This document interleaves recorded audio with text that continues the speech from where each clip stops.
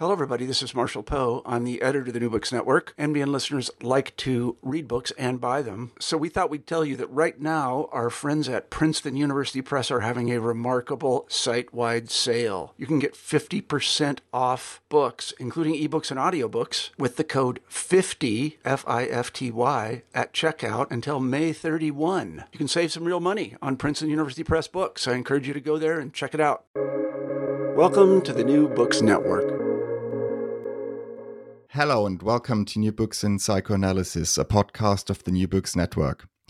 My name is Sebastian Truhl, your host, and today I'm talking to Marion Bauer, author of The Life and Work of Joan Revere, Freud, Klein, and Female Sexuality, and this was published by Routledge in 2019. Marion Bauer has trained as a teacher, social worker, and psychoanalytic psychotherapist. She has worked for many years in the child mental health services, including the Tavistock Clinic, and has edited and co-edited 4 books on various applications of psychoanalysis. She is currently co-editing a book on sexual exploitation. Welcome to the program, Marion. Thank you. It's good to have you, and good to have someone who dived deep into the life of Joan Revere, which has not been done so far, right? There has been a publication of her collected works with a part, like a biographical chapter in it. But so far, we have not had a full-length, book-length biography of her life. What prompted you? What made you write about her? What drew you to her? To be quite honest, I can't remember, but I think I got a copy of Athol Hughes' book, and what interested me, as well as the papers by Joan Revere, was Athol's introduction, which was biographical, although I found later that quite a lot of bits of it were not terribly accurate. But I can remember sitting in a very, very nice house in Hampstead where I had gone for a seminar on Joan Revere with a copy of the book. I'm not sure really whether I thought then, I'd like to write about her, but I certainly knew that she was a very interesting character, and this is from Athol's introduction, but also that she was a fantastically good writer. In fact, Ron Britton, who was a very distinguished modern Kleinian, thought that she was probably the best psychoanalytic writer since Freud. Wow, that's high praise indeed. Yes.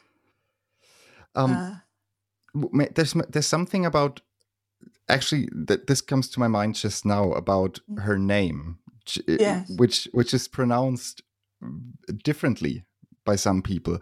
Some people, as herself, pronounced her Revere, right? Like in a very anglicized manner. Yes. And this is actually connected probably to parts of her personality as well, right? Her preferring that pronunciation. The first chapter in the book is actually titled "A Well-Born Lady," and yes, that is something that she put a lot of emphasis on, right? Well, she was, in some ways, it's quite important to say some ways, a terrible snob, rather anti-Semitic. In fact, her own family were very sort of bourgeois. Her father was a solicitor, not a terribly good one, I suspect. I think he preferred going shooting and fishing. And her mother had been a governess, and her father was a vicar. So I don't think they were sort of obviously upper class, although they lived in Brighton, and it's a relatively small place, but quite sort of shishy. And because it was relatively small, people mixed more probably than they would have done if it had been London, say. So supposedly, Joan's father went shooting with Lord somebody who was a nearby land owner, and the girl. When I say the girls, what I mean is Joan and her younger sister Molly were taken by her parents to sort of hunt bulls, which are usually inhabited by the sort of upper middle class people of wherever they happen to be. I mean, I don't think, for example, that Joan ever went hunting, but the hunt bulls, where people, who were of a certain status would go and see each other. And I imagine one of the reasons that Joan's family were invited, I mean, their family name was Verrill, in fact, which is a sort of old Sussex name, because both the girls were very, very pretty. I mean, there's some pictures of Joan in the biography, and I can't remember if we put in a picture of her sister Molly, but Molly was, if anything, prettier, but probably not so clever. That she was able to sort of mix with people probably a little bit above her station, and she married probably a little bit above her station, although that's a bit complicated because of her uncle and aunt. This is her father's brother and his wife, who were both lecturers in classics at Cambridge. And of course, that was pretty unusual for a woman in those days, to be a lecturer in classics. There's actually a lot of strands that already go into that answer. But before we go more into the direction of her uncle, Arthur Verrill, and his wife, Margaret, I think it would make sense to go back to Joan's childhood, because I think that is really that it's a big part of the book. And I think it's a really important part of the book that has not been elucidated as much in other publications. And I think that is something that the book really brings to the table, looking at the family she was born into and her first years of life. Yes. And maybe that sort of attracted me because she had an older brother who died when he was, I think, probably just a few hours old. And in fact, contrary to a lot of modern parents, Joan's mother did all the right things. I think they gave him a name, though I don't know what it was. She held him, they buried him properly. But I don't think she had got over it by the time Joan was born a year later. And she couldn't bear to hear Joan cry. That things had already been set in motion before Joan's birth. And in fact, I think it's interesting your comment about, this perhaps hasn't been picked up in other biographies. One of the things that interests me, because my professional life has been quite a lot spent looking at the psychodynamics of a family. And I think within the psychoanalytic movement, maybe it's less true now when people have perhaps been more thoroughly analyzed, but certainly the psychoanalytic movement, when Joan was an analyst, you could pick up the influences of family issues. in what appeared to be theoretical disagreements. Mm-hmm. Mm-hmm. I mean, I can describe that if you want, unless you want to stick with the sort of other issues. You want to give an example? I think what is really interesting in the book is that there's not just this emphasis on the death of her baby brother just after his birth, but also this sense of a total lack of almost total lack of understanding inner life of a child in her mother, right? You drew heavily from her mother's diary. And whenever there's some issues within the family, her father tends to leave. He goes away on holiday, or they go away together on holiday, her mother and father. Leaving baby Joan or her sister in the care of a nursemaid.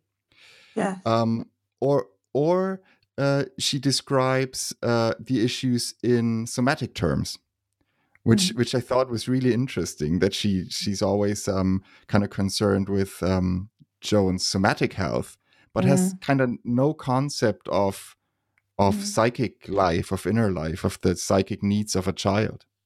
Yes, I think that's true. I mean, I think Joan's father. I mean, in some families, I guess a father might take that on, but there's no sense, and sometimes no sense about the abandonment. So that there was one Christmas, for no apparent reason, they sent Joan off at Christmas with a servant, and Joan's parents, and I can't remember if her brother and sister were born, went off to mother's family, who were in fact very fond of Joan. So it seemed quite bizarre. And this also seems to be different from other families at that time, right? Because you use different sources in the book to describe how other mothers thought about, for example, their bereavement when they lost a child. And it seems to be special for Joan's family that there was such a lack of understanding of infantile needs. I think one problem is that, I mean, which I think I would, sort of mitigate the way one might criticize Joan's parents, is that Joan's mother was something like one of 12. Right. And I think she probably came somewhere in the middle. And I think in these enormous families, unless siblings sort of turn to each other, they could be very isolated.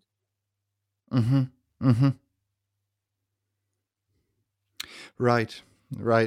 And there's something else that struck me about the early years, or like the childhood. And I'm really interested to hear your take on this, because in the book, what is beautifully described is kind of the Victorian mindset, I'd say, upper class mindset. And what comes out beautifully is this sense of suppression of sensuality, of sexuality. There's an amazing passage in which you quote or describe the amount of clothes a woman, a Victorian woman, would have to wear, like layers upon layers, just to cover everything up. And at the same time, this makes for an intense focus on sexuality and sensuality, right? Because it's what you try to cover up so intensely is always on your mind in a way. And this is something that seems to be very true for Joan, like a very she has a very refined sort of sensuality in her later life, but one wonders how that would have been welcomed in her earlier life?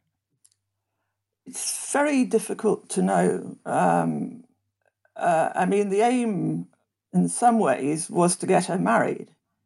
Right. I mean, that would have been quite usual in that sort of group of people, that sort of upper middle class sort of family. And in some respects, actually, her life wasn't like that. And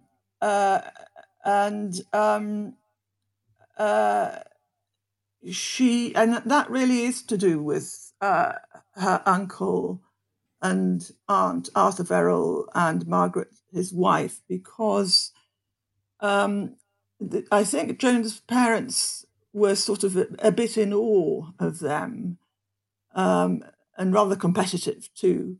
And Arthur Verrill and Margaret Verrill, persuaded Joan's parents to send her to this school, which is called Wickham Abbey. And my husband and I actually went off to visit it. And it doesn't seem to me to probably have changed very much since she was there. Right. And it was a very strange mixture, really, of something that, got girls to be academic, but also sort of encouraged them to sort of explore things. Like they had a carpentry mistress. And the music teacher, I think, had studied with Clara Schumann. And they had their little plots in the garden. But it was very, very usual at that time, and in girls' boarding schools, for girls to have these crushes or possibly actual sexual relationships with each other. And there's even a word for it. It was called gonages, as in gone on.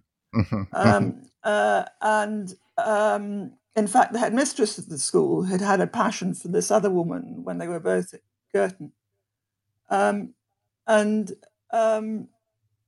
So I think it was a very funny mixture of what, was very correct and so forth. The pictures of the headmistress make her look super correct.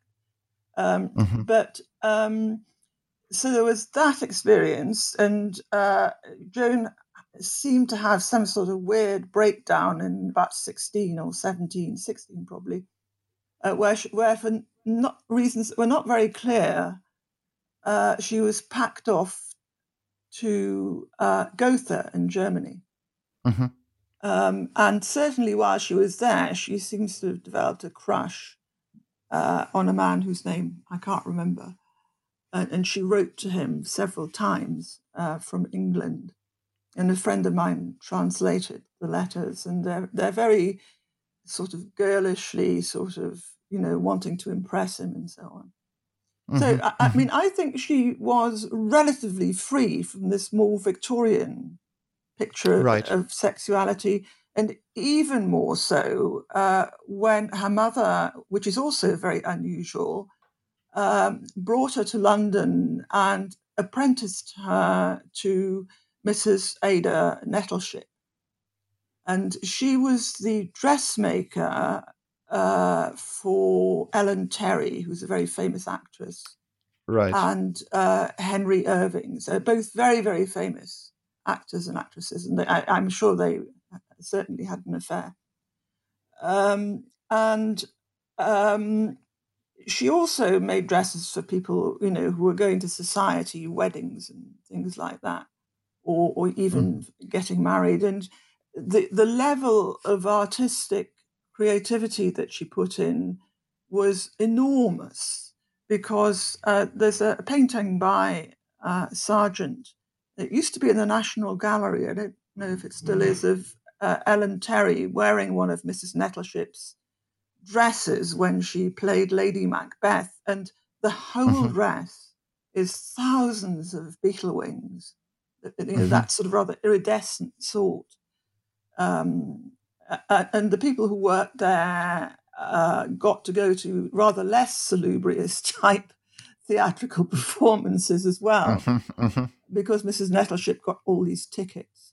And one of the girls who worked there kept a diary, and the interesting thing is it's in the Tate Gallery, this diary, which, shows how much Mrs. Nettleship was seen as an artist. Right. So I think she had a rather strange experience. And of course, as a friend of mine pointed out, if you're in a dressmaker's, it's all very intimate and private and so on. And physical, yeah. Yes. Yeah, I mean, you pin people into their dresses. Right, right. So, yeah, please go on. No, I was just going to say, I think she had a quite strange world, and according to Freud, she'd had a number of affairs with men by the time she had her analysis with him. So she did not go on to Cambridge as her uncle and her Aunt Margaret would have wished, probably, but still it seems like they were sort of instrumental indirectly in directing her towards not the academy but towards psychoanalysis, with their involvement with the Society for Psychical Research, right? Maybe you could say a few words about that. Yes, well, I think that that's very interesting, because actually Cambridge University is where most English people, as far as I'm aware, would have found out about psychoanalysis. It's not the only place, but anyway, it is. At that time it would have been. But after the end of the First World War and also leading up to the end of the First World War, there was a lot of preoccupation with dead people. But people had lost the faith they used to have, that they would see them in heaven, and they began to look for ways of one mind linking with another. And that's where the Society of Psychical Research came in. And I can't remember the name of the chap. There were a couple of Cambridge dons who started it, and one of them somehow found out about Freud and persuaded Freud to write a paper for the Society journal, which was, Freud actually, I think, wrote it in English because his English was very good, and I expect he wanted to show it off. But a lot of people think it's a very important paper. I don't particularly think so myself, but I suppose it was important in the sense that it was the starter. And there is a book called something like Freud in Cambridge, because quite a lot of undergraduates got interested in psychoanalysis around that time. I don't think it's necessarily anyone who Joan knew, but the one person that would have been relevant, though, would have been James Strachey, who was Arthur Verrill was James Strachey's tutor. Right. And his favorite by far, right? Yes. No. He had Arthur Verrill had a reputation for having this very interesting sort of thinking. That's really interesting, and so this is probably how Joan got first introduced to psychoanalysis theoretically, but then later on in her life, especially after the death of her father, she was already married to Evelyn Revere by then, right? But that's when her life sort of started to fall apart in a way, or she had what could be described as a nervous breakdown. Yes. Yeah. Think it was. Please. No, sorry. Please go on. I think it was probably more of a postnatal breakdown after she had a baby. Right. So you would not see it as connected to her father's death as some other biographers would? No, I don't mean it was unconnected.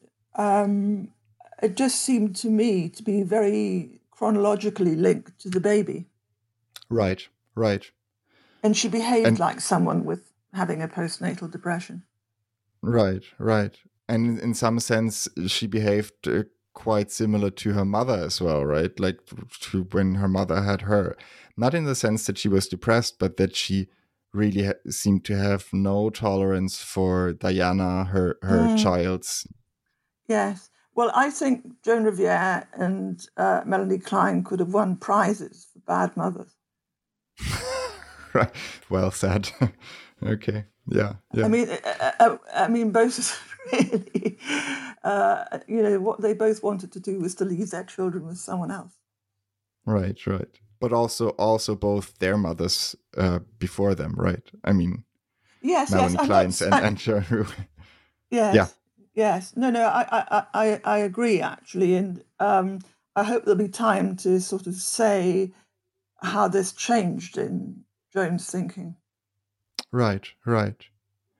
But just to go on sort of in the timeline of her life, she had this kind of long stretch between, like in the 1910s, especially early 1910s, when she was down with the nerves, so to say, but also with a lot of some ailments that she understood to be somatic.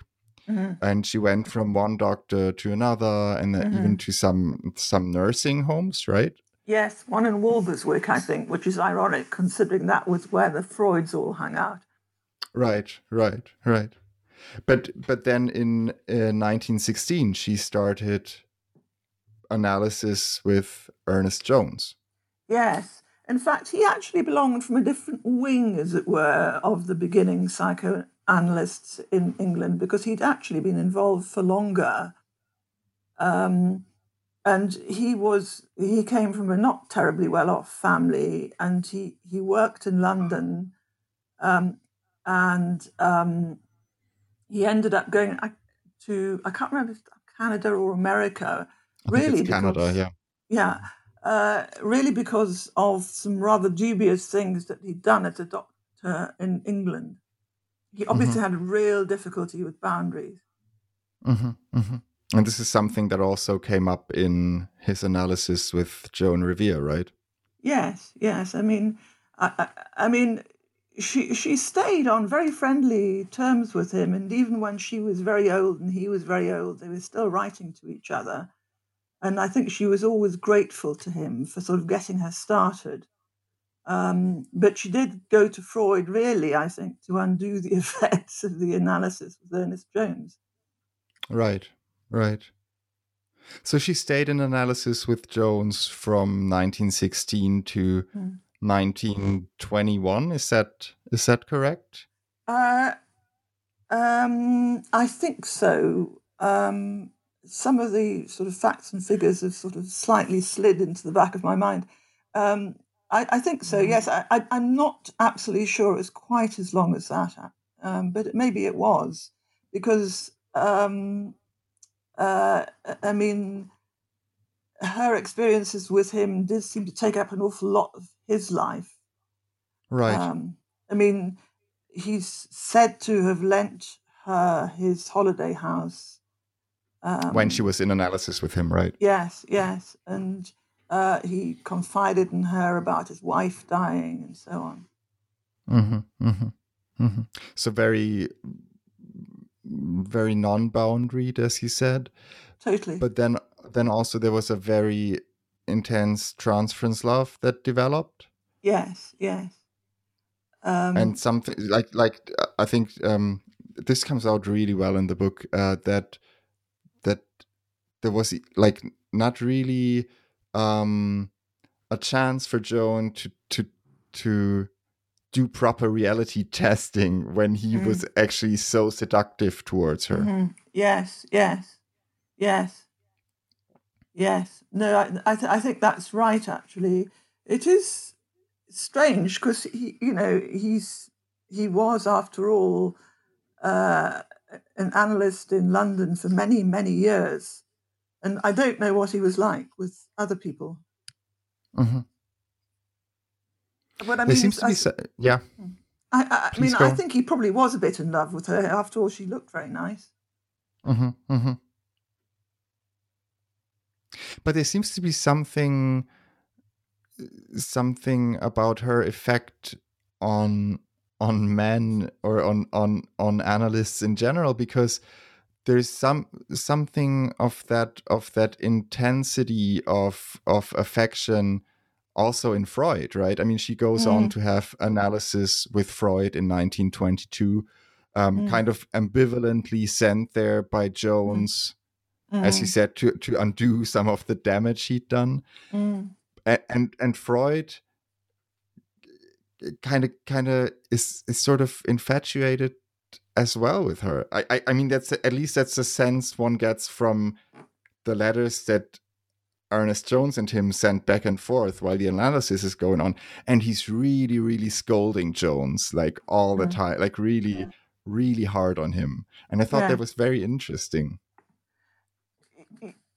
Yes. I think Freud was very susceptible to attractive women of all sorts, like Lou, Andreas, Salome, so I think she wasn't the only one. But there is some quality about his relationship with her. It wasn't just that he thought she was attractive, which I'm sure he was quite able to sort of think about, but the fact that she became his favorite translator. And I don't think there's anything false about that. I mean, she did speak very good German, after that year in Gotha, but I don't think that was the only reason. I mean, I think he would send her a letter saying something like, I've got this rather delicate and difficult paper, and I want only you to do it.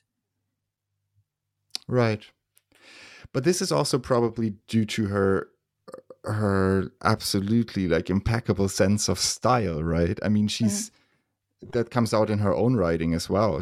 Her prose is so flawless, so evocative, so muscular, that this is something that, I mean, you'd have to agree with Ron Britton, right? Saying that, she's second only to Freud in her qualities as a writer. And that would probably have made her the perfect translator.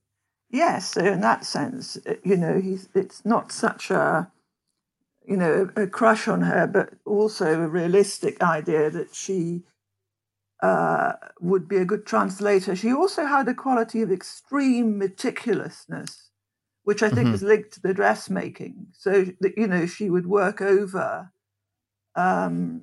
stuff until she was really happy with it.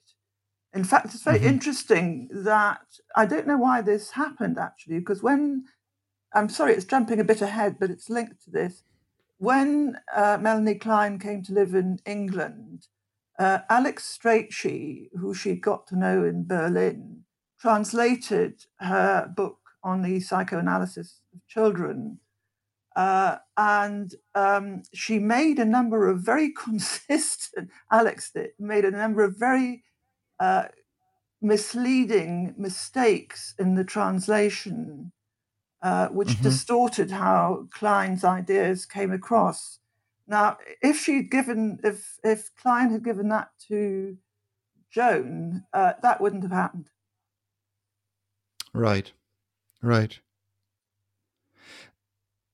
I'd like to go back to Joan's analysis with Freud for a moment, because I thought, in connection to her role as a translator, there was something very interesting in the book in which Herbert Rosenfeld is actually quoted as saying that Joan resented the fact that Freud put her to use as his translator before she could even relate to him as an analyst. I thought that was really interesting because, and let me just connect it to one other point, because the book, the biography, made me think about analysts and their analysans, and how sometimes there's transgenerational not trauma, but some patterns are repeated. And I was thinking about how Winnicott, who was analyzed by Joan Revere, put Masood Khan to use as his as editor of his works, and I couldn't help but see the connection, how both of them, Winnicott and Freud, put their respective analyses to use to work for them. I thought that was really interesting. I see what you mean, but actually, I think the spirit would have been very different. Right. Because I think Freud certainly didn't behave like a modern analyst behaved, but then he was the first one. So, I mean, he was obviously learning on the job. Right. And, for example, Freud didn't seem to use the negative transference very much, if at all. So I think that Freud's, Freud putting Joan to work, I think he'd also just made a very realistic assessment that this is a very... I mean, right at the beginning of Joan's analysis, they had a complete ding-dong about what language they were going to speak. And she won, really. Poor Freud had to speak in English. I think he may have felt he was going to get his revenge. But I think Freud was sort of mostly clean with his patients. He didn't... Yes. He wasn't trying to seduce them, or if he did, it was probably a bit sort of not really disruptive. And I think Winnicott was different. Right.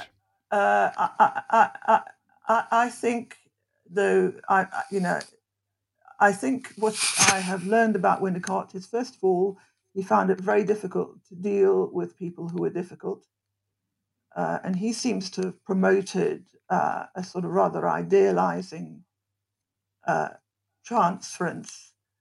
And the whole, I don't know whether, you probably know this story, but the whole thing about Masood Khan was really the most terrible situation, where Masood Khan seems to have abused, in a psychological way, a patient whose name will come back to me a bit, but someone very well known, Wynne Godley, that's right, who was very well known at the time.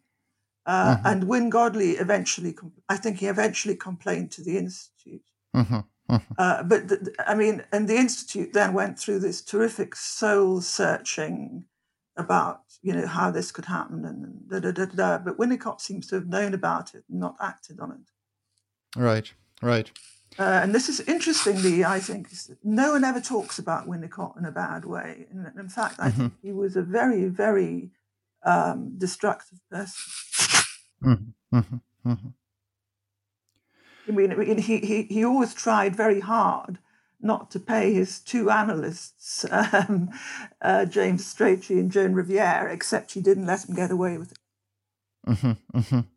Yeah, this is actually a beautiful part of the book where you describe how she dealt with him not wanting to pay or not wanting to pay the full fee for analysis. Yeah. And it really comes out how in later life she really knew her worth. Yes. And had a lot of empathy. Yes. At the same time. Yes, no. I think it's a model of good practice, her letter to him. Sort of trying to take a psychoanalytic view of it. So it's a pity that James Strachey wasn't just as firm. But not wanting to get ahead of time too much. I think this is the point where we have to talk about Melanie Klein coming on the scene, right? Yes. In 1925, she does the lecture series in London, and Joan Riviere is a big part of a kind of rolling out the red carpet for her. You could say that, right? Yeah. Being, really protecting her against harsh criticism in the years to follow, and even going up to the controversial discussions, organizing her defense practically, right? I mean, and what do you think was it that drew Joan Revere to Melanie Klein, personally and theoretically? Mm-hmm. Well, I think it's very, very interesting, actually. The two most important men, and I don't think her husband was as important, or two most important people in Joan Revere's life were Klein and Freud. And she was very anti-Semitic. But I think probably it's certain Jewish characteristics that she liked, because there's a sort of emotional warmth. That was rather absent in her early life. But she'd already met Klein before Klein came to London, I think in 1922, as a one of these sort of congresses. I don't think this is conscious. I think she and Klein had some quite superficial good links, like they were both absolutely obsessed by clothes. So that they had some sort of girly type shared interests. But I think that this is something I'm actually struggling to think about at the moment, actually. But it's very interesting because Joan was a very clever woman, and she always slightly deferred to Klein, which I find interesting, because I do think Klein, was, the best analyst since Freud, but I still think that Joan was very considerable. And I don't know quite why she slightly deferred to her. I think it's creativity that she really admires in people. But I think there's an unconscious link that she has with Klein, though it may not even have been unconscious, is that through Klein, she's able to do a certain amount of reparation in her links with her mother, because I think she didn't have a very good view or relationship with her mother. And Klein's theory, which has got a theory of reparation, allowed her to sort of think about that sort of relationship. And actually, before you rang today, I was looking again at a paper which she gave. I mean, it's a fascinating paper, really, because in 1936, there was a series of exchange lectures between Vienna and England, because Jones thought, quite rightly, that they were beginning to drift apart a bit, and particularly England in a way, because they were, following Melanie Klein. And so Joan must have gone on a train across Europe in 1936 to Vienna, landing up on Freud's birthday, to present the work of Melanie Klein. And I think, having presented it, I don't know if Freud was there. I suspect he probably would have been. And then she went to see him the next day. But there's a very interesting bit in this paper, which is published in I think I've referred to it in the book. It was published in the International Journal. And she talks about a child and the mother on a beach. And the child brings these pebbles to the mother and lays them in her lap, which Joan thinks that it's making reparation to the mother symbolically for all the dead babies. Right. And so I think from that point of view, the relationship with Klein, I mean, obviously it was a very complicated relationship. And in fact, she sometimes acted out, sort of was very difficult with Klein, I think, because of, some similarities with her own mother. And but I think that it did give her an opportunity to feel there was someone she could make reparation to. And that might also have been true about her aunt, Margaret Verrill, because she didn't go to Margaret's funeral, and I think that probably hung over her a bit. Right.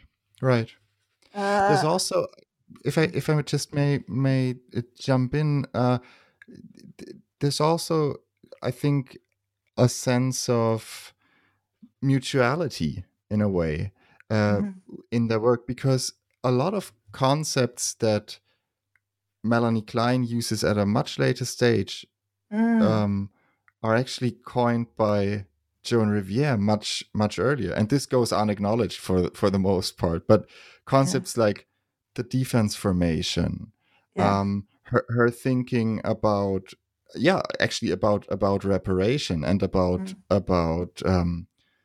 envy and jealousy and their internal psychodynamic connection. This is something that she puts forward in much earlier papers than Melanie Klein. Yes, and this is really interesting. I have a question about that, because I've read a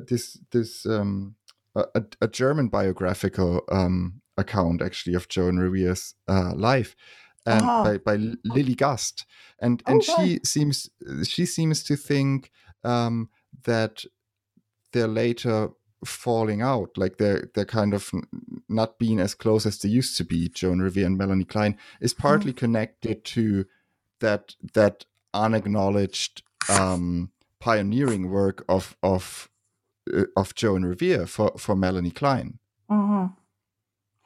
I don't agree with that, actually, because first of all, I think they had a relationship in which there was quite a lot of overlap between the two of them, particularly in the area of female sexuality. I think they both sort of got their fangs into Freud about that. But I think the thing that upset Joan was, and I don't think it was sort of conscious probably on her part, was the fact that as time went on and Klein became increasingly popular, Joan didn't come first with her anymore. Right. And I think, because she says things like, she wrote a letter, which I think I put in the biography, about the war, saying, I want you to tell me first. And I think that with people, as Klein got these, very talented pupils and was very absorbed in her new ideas, she felt very sort of hurt that she wasn't the first. And I think that replicates her child experience. She wasn't the first. And I think they were probably more comfortable about the duplications of ideas. I mean, Klein acknowledges Joan got there first in her paper on envy. It's in a footnote. Right. Right. There's a footnote. Yeah, that's true. Yeah. So obviously she could have put it in the text, but I don't feel that was the thing, really. I thought they were probably quite fluid in theoretical terms, but I think Klein herself had picked up that Joan was quite possessive, because they both wrote something about relationships between women in a book by John Rickman, or John Rickman sort of produced this book, and let me get this the right way around.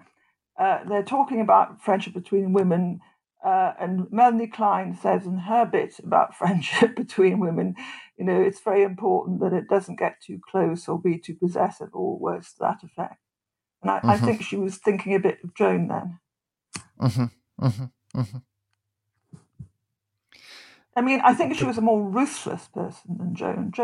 Despite Joan being nasty to people sometimes and scary, I don't think she was ruthless to them. I mean, I think the letter to Winnicott over his fees, I think you're right saying it's quite kind, really. Right. Right. And I think Klein could be far more ruthless than her. Right. Right.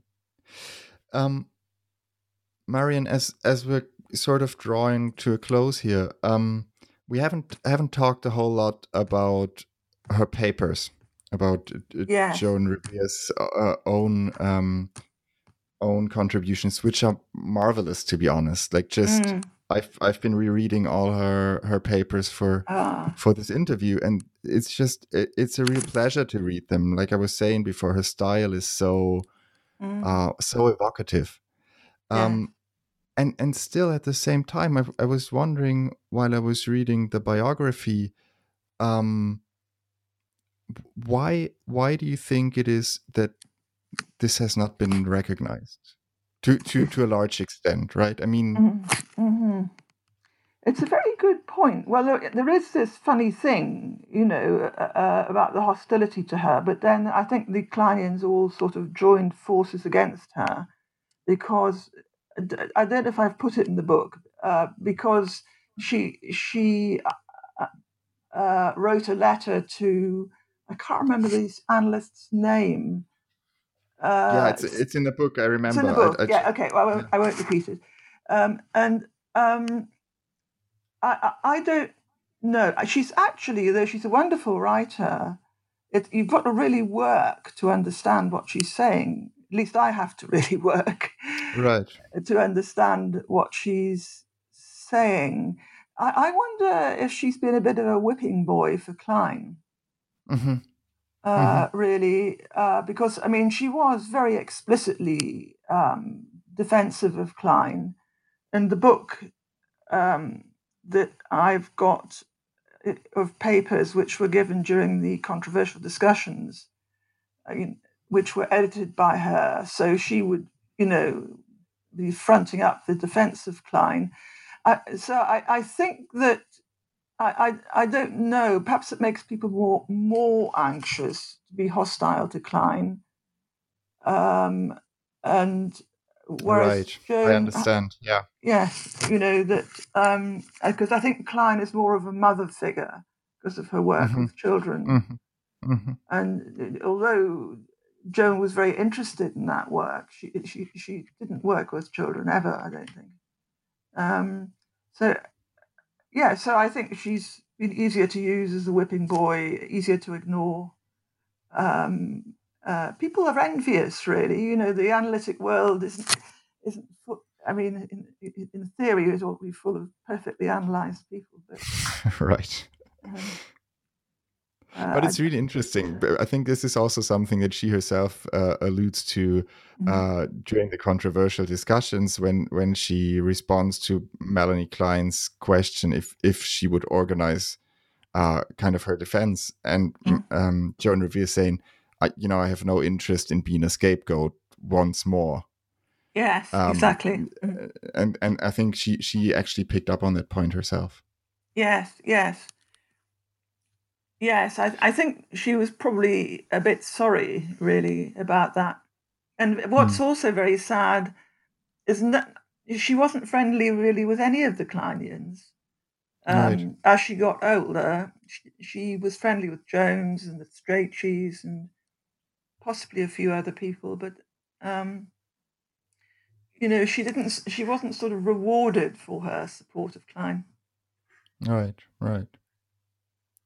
Well, I think your biography really plays part in, kind of doing reparations to the damage done to her. And I think it's a really important piece of work for all of us who want to, really get into Joan Revere's work and life. And thanks for your work and for writing the book. Okay, thank you. And thanks for the conversation, Marion. I really enjoyed it. Oh, good. That's fine. Yes, I enjoyed it too. It's nice to talk about her again. Great.